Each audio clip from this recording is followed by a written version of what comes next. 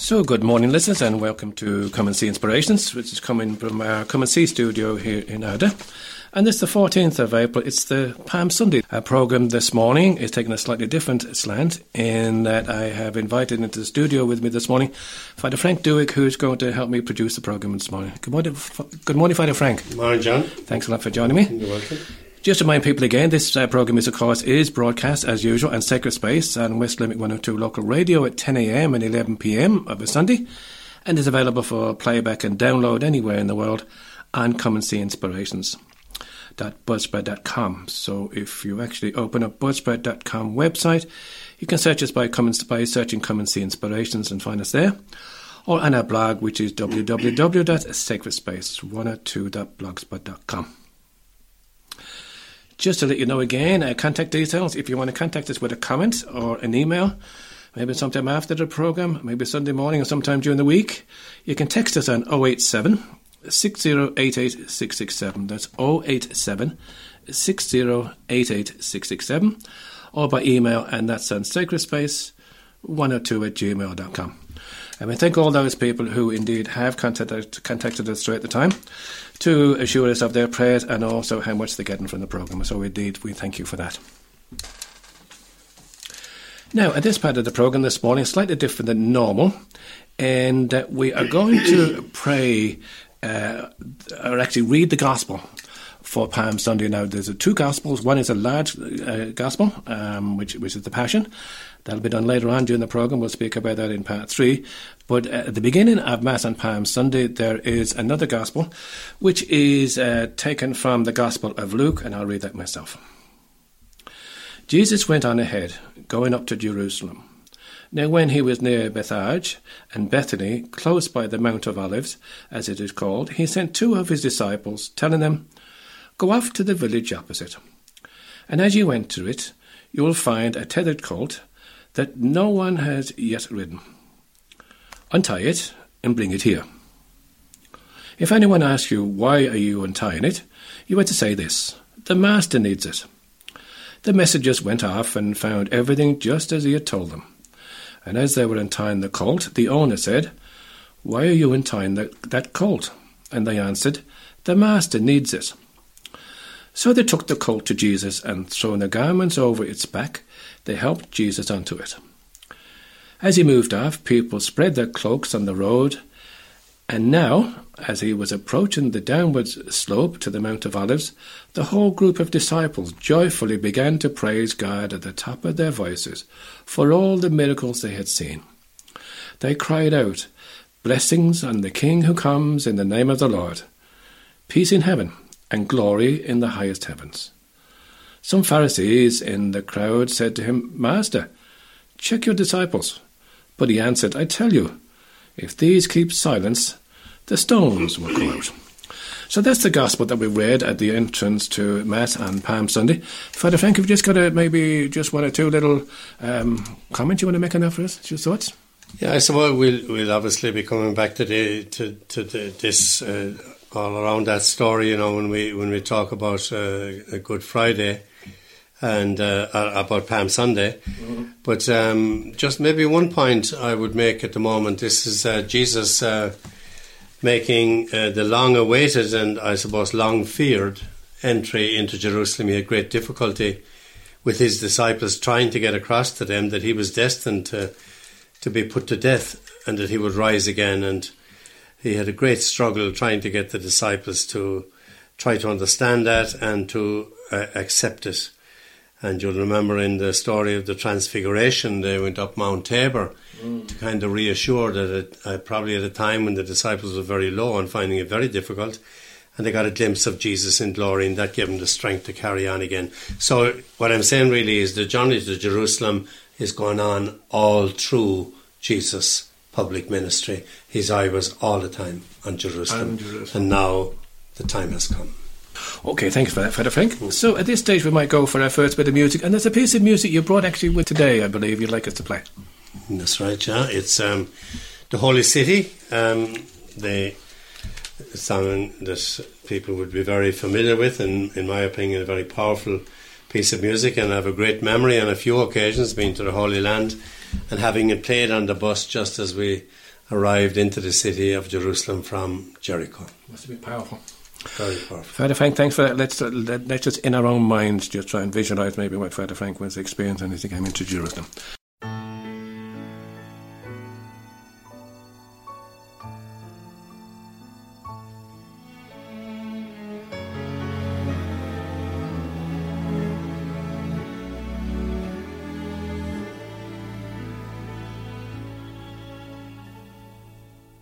One night while I was sleeping, I had a dream so fair. I stood in old Jerusalem, beside the temple there. I heard the children singing, and ever as they sang, I thought the voice of angels from heaven in answer rang. I thought the voice of angels from heaven in answer rang. Jerusalem, Jerusalem, hark how the angels sing. Hosanna in the highest, Hosanna to your King. And then I thought my dream was changed. The streets no longer rang, as with the glad hosannas that the little children sang. The sun grew dark with mystery, and the morn was cold and chilled, as the shadow of a cross arose upon a lonely hill, as the shadow of a cross arose upon a lonely hill. Jerusalem, Jerusalem, lift up your gates and sing. Hosanna in the highest, Hosanna to your King. And once again my dream was changed. New earth there seemed to be. I saw the holy city beside the crystal sea. The light of God was on its streets, and the gates, they were open wide, that all might enter, and no one was denied. No need of moon or the stars by night, or the sun to shine by day, for it was the new Jerusalem that would not pass away. It was the new Jerusalem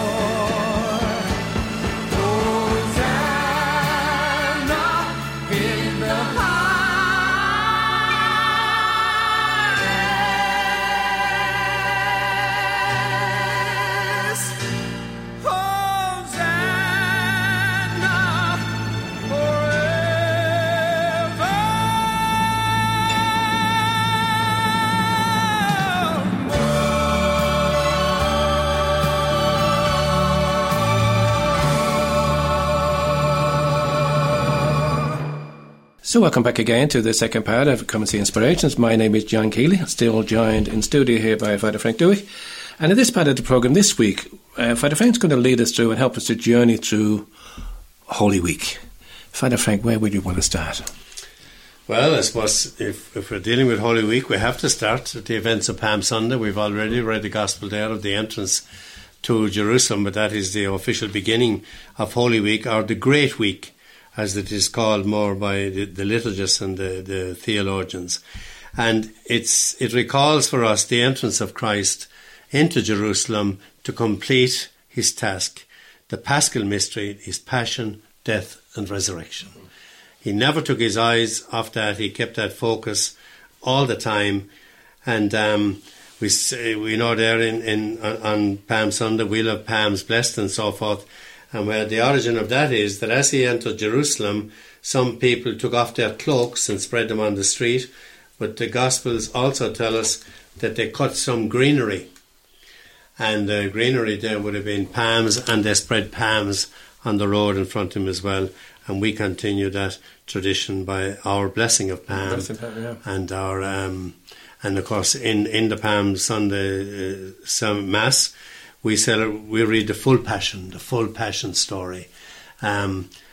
People call it the long gospel. Mm-hmm. There's a sense of I wish it were shorter about that, but it's the account of the passion of our Lord Jesus Christ, and a very powerful piece of Scripture. So that's what Palm Sunday basically is about.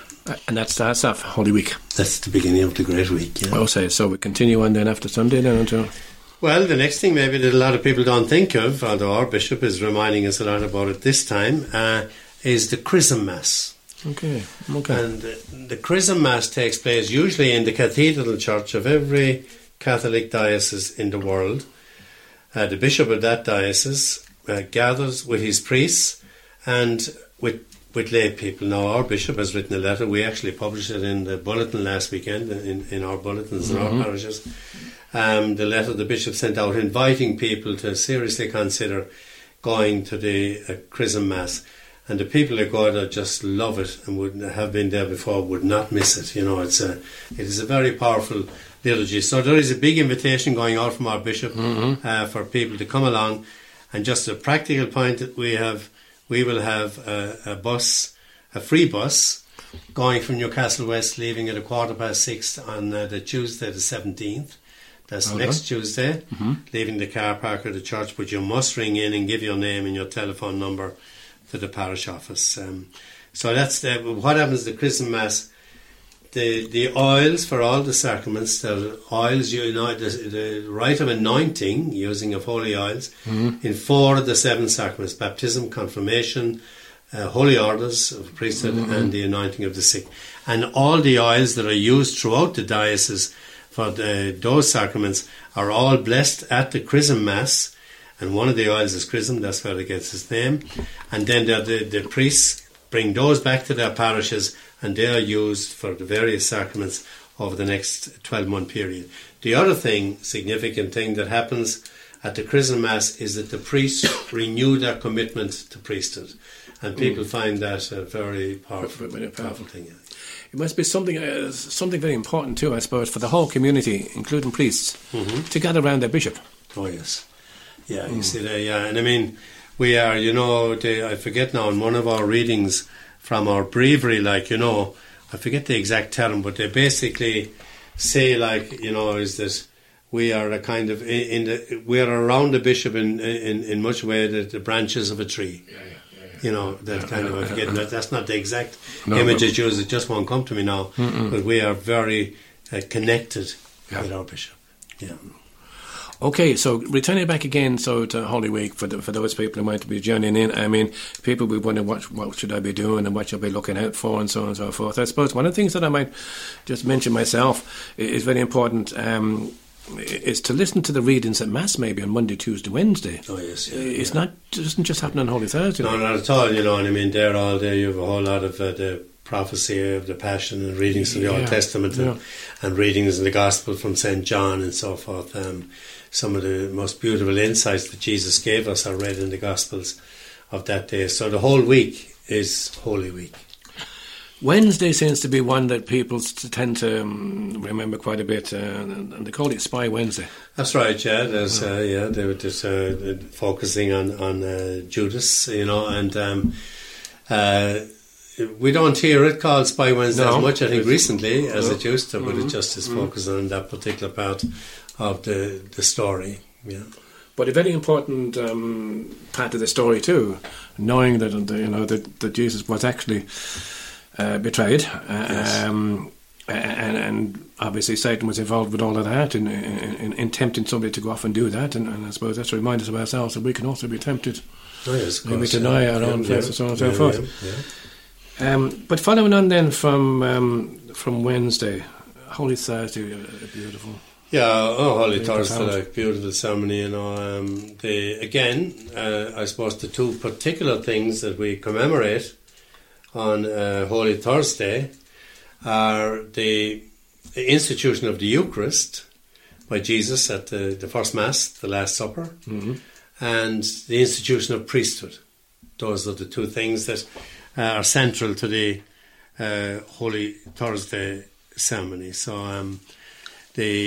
I was recently watching the film The Passion of the Christ, the Mel Gibson film. I watched the DVD a week or two ago again, and if people get the opportunity over that period to watch that again, I don't know whether it'll be shown on television or not, but it's a very powerful thing. Oh, very, very powerful, And an interesting thing about Holy Thursday too, and it's connected with the institution of the priesthood, is that the gospel that we use on Holy Thursday is John's gospel and John's account of what happened at the Last Supper. Now, John doesn't give us an account of the Jesus taking the bread and saying, "This is my body," and the wine, "This is my blood." It's not that John dismisses those, of course he doesn't.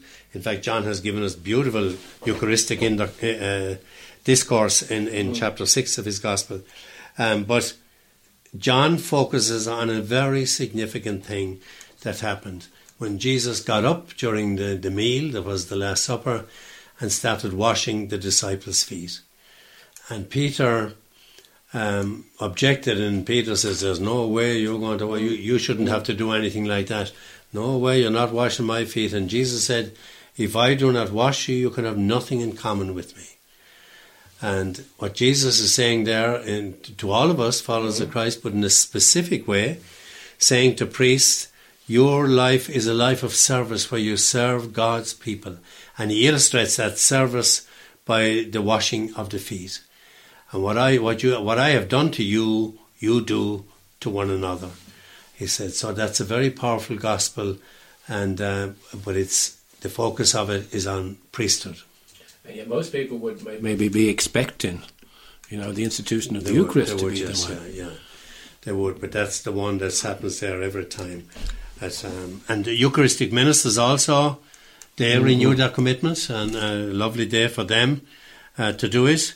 And then at the end of the Holy Thursday ceremony, we have the procession to the altar of repose, and there until 10 or 11 o'clock, whatever time is decided in the parish, there's a quiet vigil before the Blessed Sacrament. And then before the church is closed, the Blessed Sacrament is usually taken into the sacristy, to the safe there, and there is nothing in the church. The tabernacle is open, no lights, no nothing, everything stripped, the altar cloths are all off, beginning to get ready for the bareness or the nakedness of the crucifixion, which we're about to celebrate the following day. That's a very profound scene I've often found myself there, with the bare altar.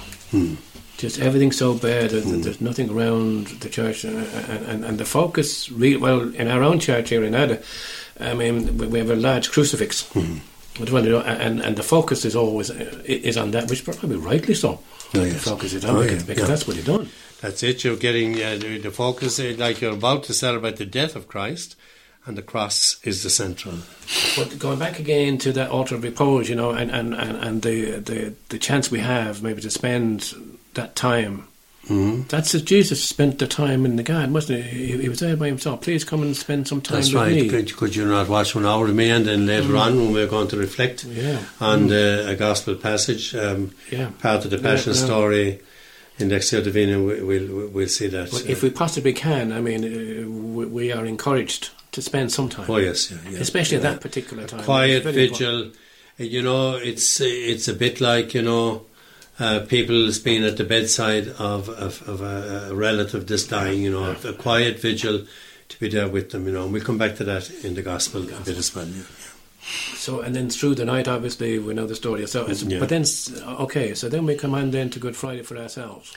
We come to Good Friday, and what we're celebrating, obviously, is the Lord's Passion. And there's 3 parts to that ceremony. There's first the Liturgy of the Word, which the centre part of that is the reading of the Passion story. The next part is where we venerate the cross, and then the third part is where we celebrate a Holy Communion service. There's no Mass on Good Friday ever. We have a communion service, and enough hosts are consecrated on Holy Thursday to have enough for the big crowd that we get on Good Friday. And that's a very popular time too, maybe for people to bring families there, because, you know, people say, I don't want to bring children there, but it's very important for families to bring their children there. No, it is, you know. What's good to hear what happened. And well, absolutely, and you see, people sometimes forget the way children connect with the story, you know, I think people can underestimate children a bit that way, you know, and we'll have the main celebration of the Passion in every church will be at 3:00 in the afternoon.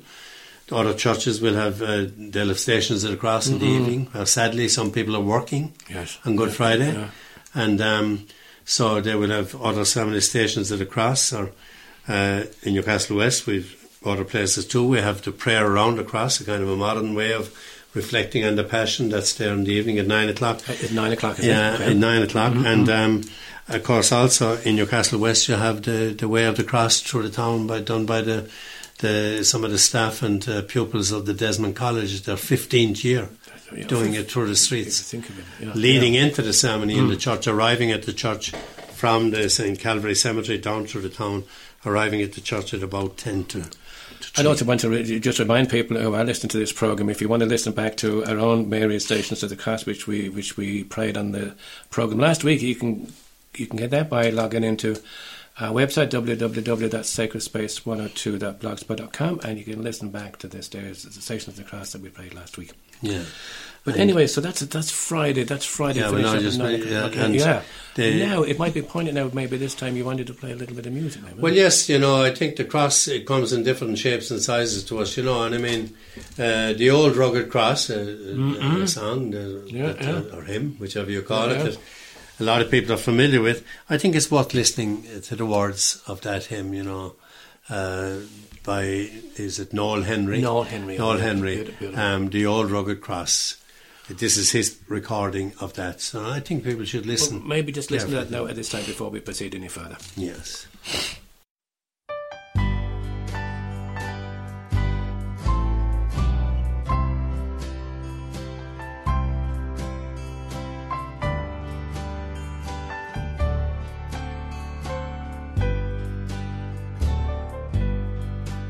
On a hill far away stood an old rugged cross, the emblem of suffering and shame. And I love that old cross, where the dearest and best for a world of lost sinners was slain. So I'll cherish the old rugged cross till my trophies at last I lay down.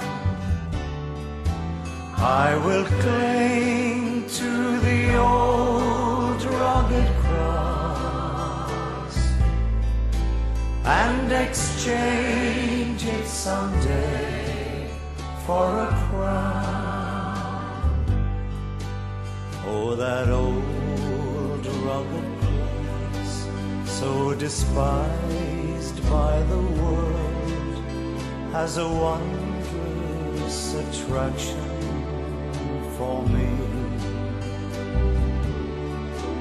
For the dear Lamb of God left his glory above to bear it to dark Calvary. So I'll cherish the old rugged cross till my trophies at last I lay down. I will cling to the old rugged cross and exchange it someday for a crown.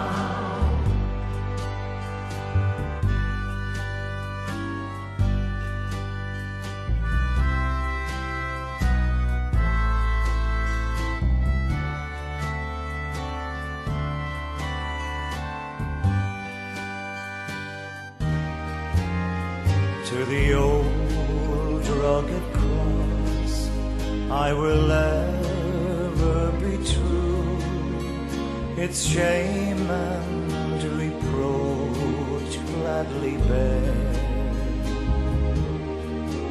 Then he'll call me someday to my home far away, where his glory forever I'll share.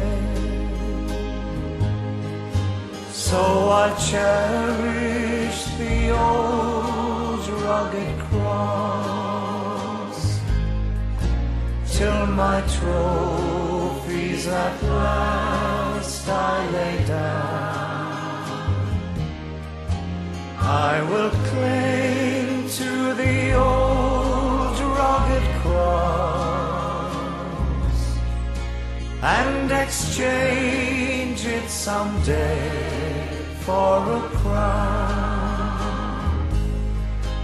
and exchange it someday for a crown.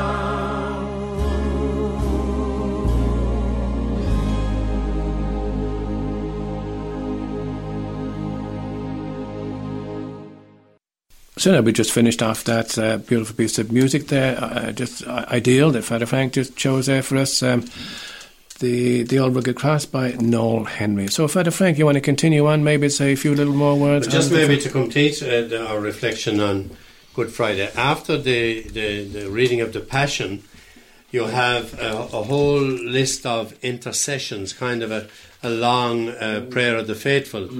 And you pray for the church, you pray for the Pope, for all orders and decrees of the faithful, for catechumens, unity of Christians, the Jewish people, those who do not believe in Christ and so forth. Yeah. And that's emphasizing that Christ died for all humankind, not for a select race or group of people, that he died for all people. You see, you read there, for example, let us pray also for those who do not believe in Christ. Yep. You know, let us pray also for those who do not acknowledge God. You pray for everybody because Christ died for all humankind, and that's what very much brought out in that piece. And then you have the veneration of the cross. Now that's done in various ways. In some churches, maybe if there's a small enough crowd, the people come up and kiss the cross right during the ceremony. If there's a very large crowd, which you can have in places, a certain number of people come, and then the cross is left there for people to come up afterwards. That's a matter for local pastoral councils and priests to think. But the veneration of the cross is very central to Good Friday. And then we finish with the communion service. And again, as you mentioned early on, there are some people unfortunate who have to work on Good Friday, but usually in most churches there's an opportunity to pray the Stations of the Cross. That's right. In the evening time. That's right, yeah. In Newcastle West, churches. There's one particular one in Newcastle West. Again, just to remind people again that I, like myself, attended, and I think that's at 9 o'clock 9 o'clock. Your own prayer around the cross, isn't it? Yeah, Right? yeah. It's kind of a modern way of doing the stations. It still gets the message through. Okay, so so that's Good Friday. Good Friday at the moment, and of course, then we will be moving then into Holy Saturday. Yes. Right, Holy Saturday or Easter Saturday, whichever you call it. And that begins, it's known as the Easter Vigil, that Holy Saturday, Easter Saturday night ceremony. And it begins with a service of light. Now, it's just a matter of interest. It cannot begin before dark, before nightfall. And the reason? The reason is that, like, the darkness stands for the death of Christ. Okay. And the resurrection brings light into a dark world. And that's powerfully illustrated there, you know. And it begins with a service of light, with the lighting the Paschal fire outside the church.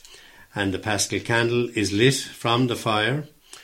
And then the priest comes through the church with the Paschal candle, and it's through a darkened church. And the only light for a particular part of the priest going up the church is the only light on in that church is the light of the Paschal candle.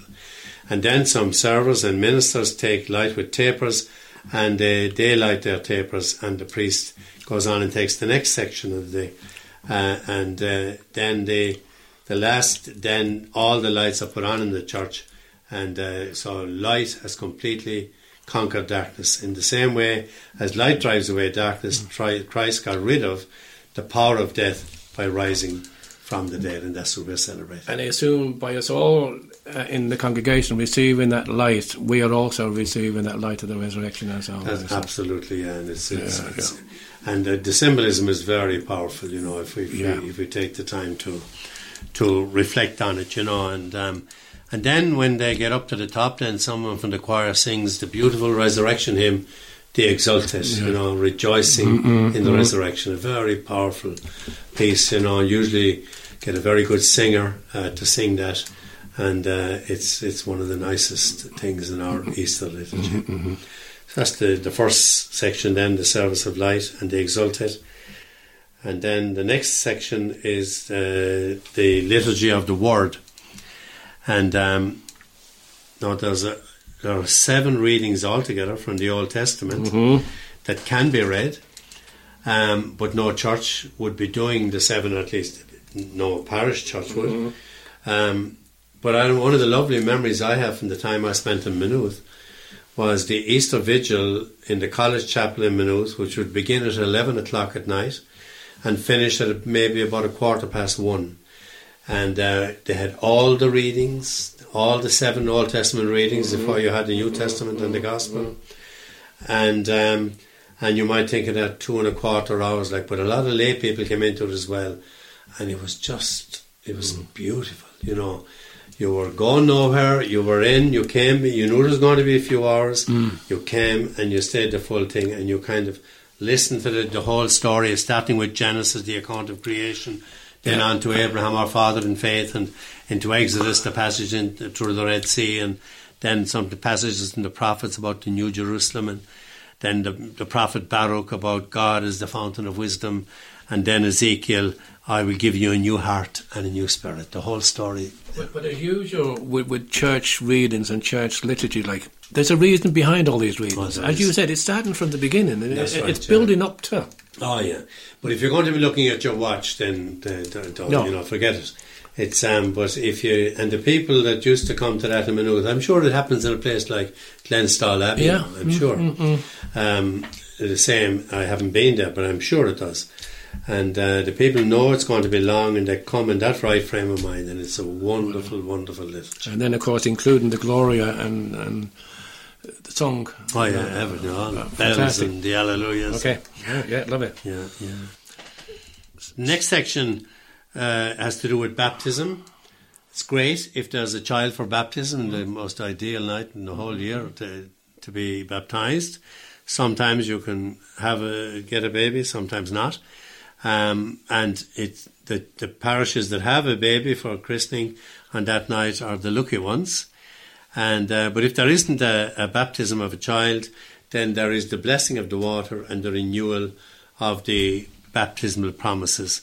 And The priest goes through the church and the people light their candles again, and another service of light, again emphasising the resurrection. Lots of hallelujahs in the hymns and so forth.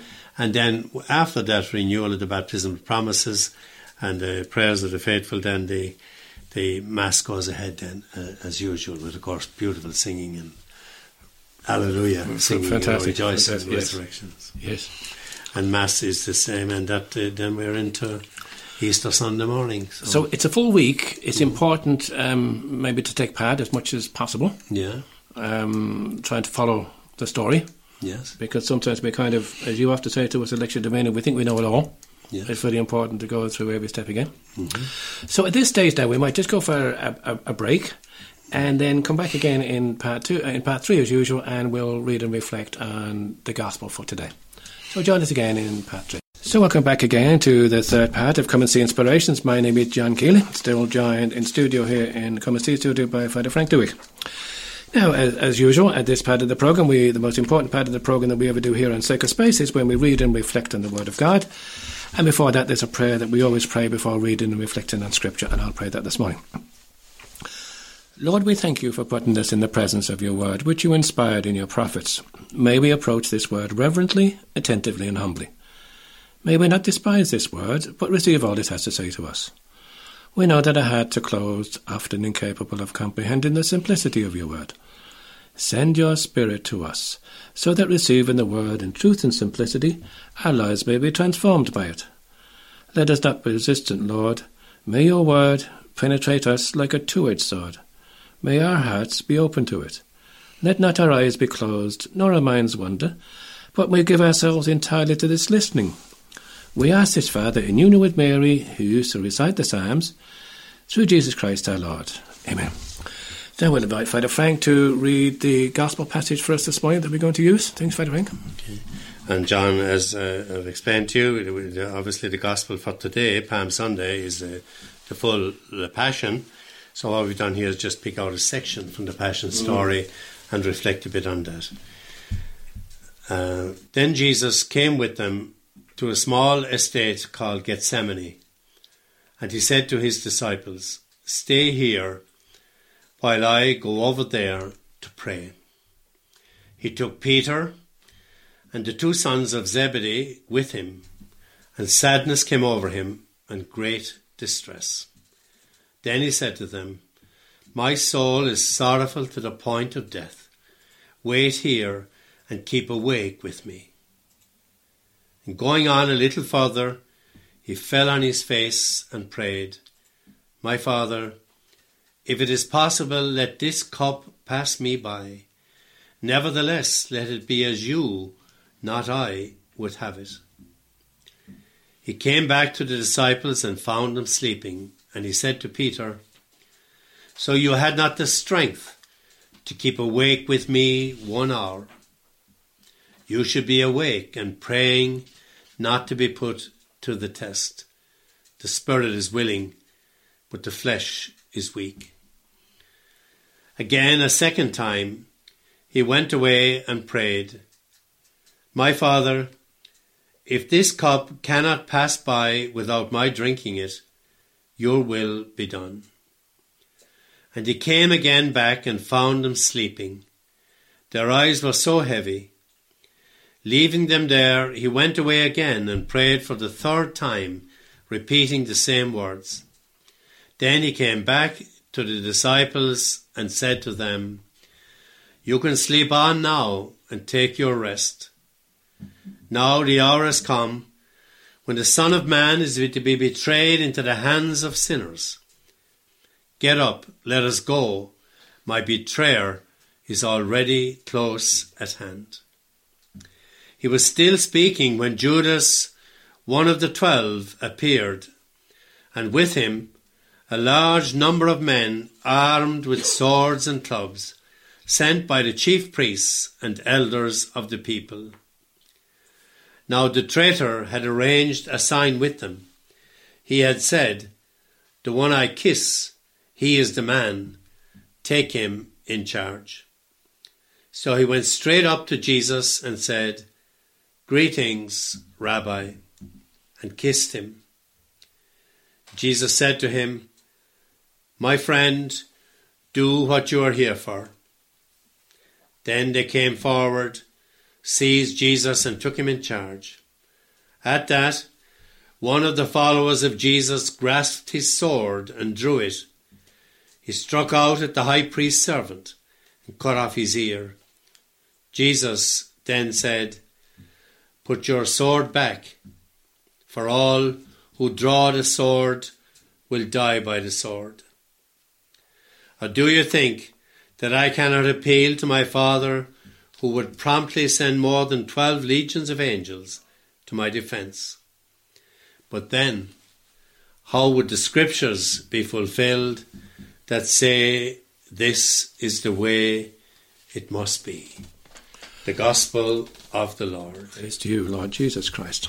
Thanks for that, Father Frank, for reading that passage there for us this morning, which centres around the agony in the garden. So, Father Frank, you might offer a few thoughts there to take away with us, please? Yeah. Well, it's the Passion story. There's so much can be said about it, a few bits by way of background and that. He came to a small estate called Gethsemane. And Gethsemane, you've been to the Holy Land, John. Gethsemane is there at the foot of the Mount of Olives, and the Garden of Gethsemane is right beside the Church of All Nations, which is built around the rock that tradition says Jesus knelt at during his agony. And then just beside the church you have an entrance to a garden, and written up over it in Latin, Hortus Gethsemane, the Garden of Gethsemane. And it's the foot of the Mount of Olives, and it's the foot of the Mount of Olives between that and the old city of Jerusalem is what's called the Kedron Valley, and people who have been to the Holy Land will remember that very well. The Jerome commentary, the most prestigious commentary on the Gospels, he says this is one of the most remembered scenes in the Gospels, and it has been pointed out that the witnesses, according to their own testimony, slept through it, and they must therefore have reconstructed the incident. It's an interesting little insight, because when Jesus came back each time, they were asleep. Yeah. And they became the witnesses. But obviously what happened is they woke, obviously, when Jesus came back and revealed his pain to them and asked them for further prayer. And then they obviously reconstructed the incident after that, the bits they slept through. And this passage shows us that Jesus was under severe emotional strain. There's a danger we will think that Jesus, being God and man, that he couldn't feel the pain and the hurt. He was under severe strain, comparable to nothing else in the whole gospel story. And this once in his life, he was seeking the help of others. We need to hear that. We sometimes don't recognise that. We think, as you say, God is God and he can't. Yeah, that's it. You see, there's always the danger that we kind of say, "No, well, he didn't really suffer," you know what I mean? That is to completely miss out on this. I think there are a number of things there about that passage, John, that are interesting. Clearly, Jesus needs their help. And there's a little phrase there. He said, "My soul is sorrowful to the point of death. Wait here and keep awake with me. Please don't fall asleep. Keep awake with me." He needed them with him. And I mentioned earlier, about people gathered around a dying relative. Yeah. I'm always reminded of this piece of scripture when I go into a nursing home or a hospital or a family home where somebody is dying, and you see the family there and they're carrying out what Jesus looked for there for himself. Wait here and keep awake with me. Keep watch with me. And people do that even though the person might be gone fully unconscious. Yes. And it always reminds me of this, and I think it's a very beautiful thing to do, and people should not underestimate the value of that. And then he says, he tries to get out of it. Father, if it be possible, let this cup, he means the cup of his suffering, pass me by. Any chance I can get out of it, Father? But he recovers quickly. He said, "Nevertheless, let it be as you not I would have it. Your will be done.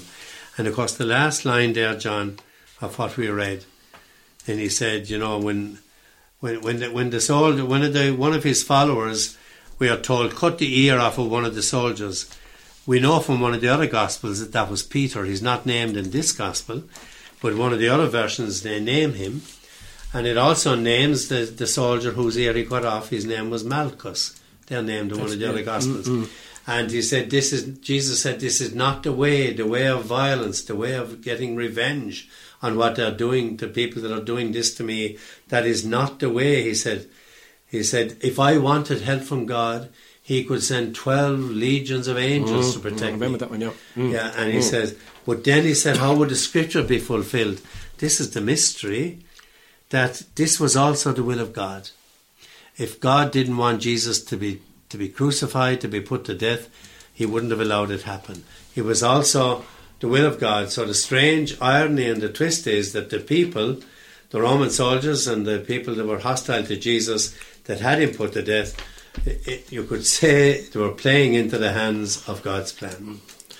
But isn't that something, Father Frank, you know, that we would often do, that we would often say, Father, if this cup cannot pass without me drinking it, I mean, if there's any chance at all now, will you let this pass me by? But your will be done. That's right. You know, that lovely saying that the people in the past had especially, blessed be the will of God. Yes. Blessed be God's holy will. When some illness or a death maybe comes and they say, blessed be the holy will of God. Again, you don't hear it as much nowadays. Yeah. But those kind of little phrases that the people used, they were taken from Scripture. They mightn't have known they were taken from Scripture, but they're a very important memory for us, thing for us to store in our memory, because they are going right to the heart of the meaning of the gospel and the meaning of the Passion. Lindsay may be right at the end. That last little sentence, that the scriptures will be fulfilled, and our scripture, the plan that God has for our life, has to be fulfilled, which includes. Yes, and very often it's fulfilled through something that we want to totally reject. Yeah. The followers of Jesus, they didn't want Jesus crucified. No. They wanted to reject this, but God has a strange habit of turning disaster, pain, tragedy into something good, you know. And you know, we appreciate that too, John, because how often do you hear somebody saying, when they look back on a very difficult period they went through in their lives, or a suffering or a death, and they said, you know, it was terrible and I thought I'd never get through it. But when I look back now, it is the best thing that ever happened to me. What they are experiencing from their own experience is that God has used this tragedy, this suffering, this pain, this disaster, and He has turned it to good. Yeah. And people grasp that themselves from their experience. What's coming to me now is, as we're reflecting on this, you know, and you often say it at Lectio Divina. Yeah. Lectio Divina, when we're reading the Sunday Gospel, it's always really about our story, really. If we get into the story, it's part of our story. Yeah, we just mentioned it there. Yeah, we're all there. It is our story, like, you know. And okay, we won't be unlikely to be taken down to the end of our village and crucified on a cross, but we will have the cross in one form or another, or we will be asked to carry the cross and help somebody else carry their cross. We may not come across very severe crosses in our own lives, but we are called to be Simon of Cyrene. As I was reading only today, somewhere in, I think it was in one of the religious magazines that came in the post this morning, and I saw on the cover of it, and I saw Pope Francis talking to young people recently in Rome, and he said, we need a lot of young Simon of Cyrenes. Yeah. He's a great way of putting it. Right, yeah. We need a lot of young Simon of Cyrenes, you know, young people that will help the less able people and recognise that what they're going through, you know, maybe old age or being half crippled or whatever it may be, and that we must be Simon of Cyrenes for them, you know. Beautiful. Yeah. Just for the last few minutes, we've got about 4 or 5 minutes left. Maybe you want to just... Maybe 4 minutes left, I think. If we got a few more thoughts, you might want to throw to us. That's something to take away. I think, you know, Jesus, when he spoke there, it's just, I meant to say it earlier, when Jesus said to the disciples to stay awake and keep watch with me. He said, for the spirit is willing, but the flesh is weak. We know all about that, John. The spirit is willing in our heart of hearts. We want to serve Jesus. We want to do our best for him. But the weakness of what we call the other side of our lives, the flesh, pulls us down all the time. And when Jesus became incarnate, it said the Word became flesh. It's an interesting way of saying Jesus became human. The Word became flesh. The Word took on our human condition. The scriptures tell us that Jesus was a man like us in all things but sin. As God as well, he couldn't sin. And so Jesus took on our condition. And we see it here more in the agony in the garden than at any other time of his life, that we see the humanity of Jesus, because he is struggling. He's really struggling. He said, lads, don't let me down. And then he must have been very disheartened when he came across and found them asleep, but he didn't get cross. He was disheartened, no doubt. He didn't get cross. He didn't give out to them, and there's a little bit of hurt in what he says. You can sleep on now. The hour has come, So Jesus entered our human condition, and we should never be afraid of our weakness. The reason the Father asked Jesus, his Son, to do such a drastic thing as to die on the cross for us was to rescue us from our own weakness, from our own sinfulness. Not to rescue us from the evil of the world around us, but to rescue us from the potential that is within us to sin, to fail, and to give into the flesh, as we put it, rather than follow the way of the Spirit. And for you and I, John, the Spirit is willing, but the flesh is weak. And whoever is listening, the Spirit is willing, but the flesh is weak. And what I'd like you to do is maybe just comment on something just before we finish off the programme now, and you kind of have touched on it there now. Jesus died on the cross for our sins. And quite often there might be people out there saying, well, listen, I don't deserve Jesus' love now. I mean, Jesus is there and he's died for me, and you've just mentioned at the end, sometimes you'll come across and see people's failings and forgive them. We had it a few weeks ago with the prodigal son and so on and so forth. Just maybe a word now to people, Father Frank, this week, Holy Week, I haven't been to confession for a long time. Yes.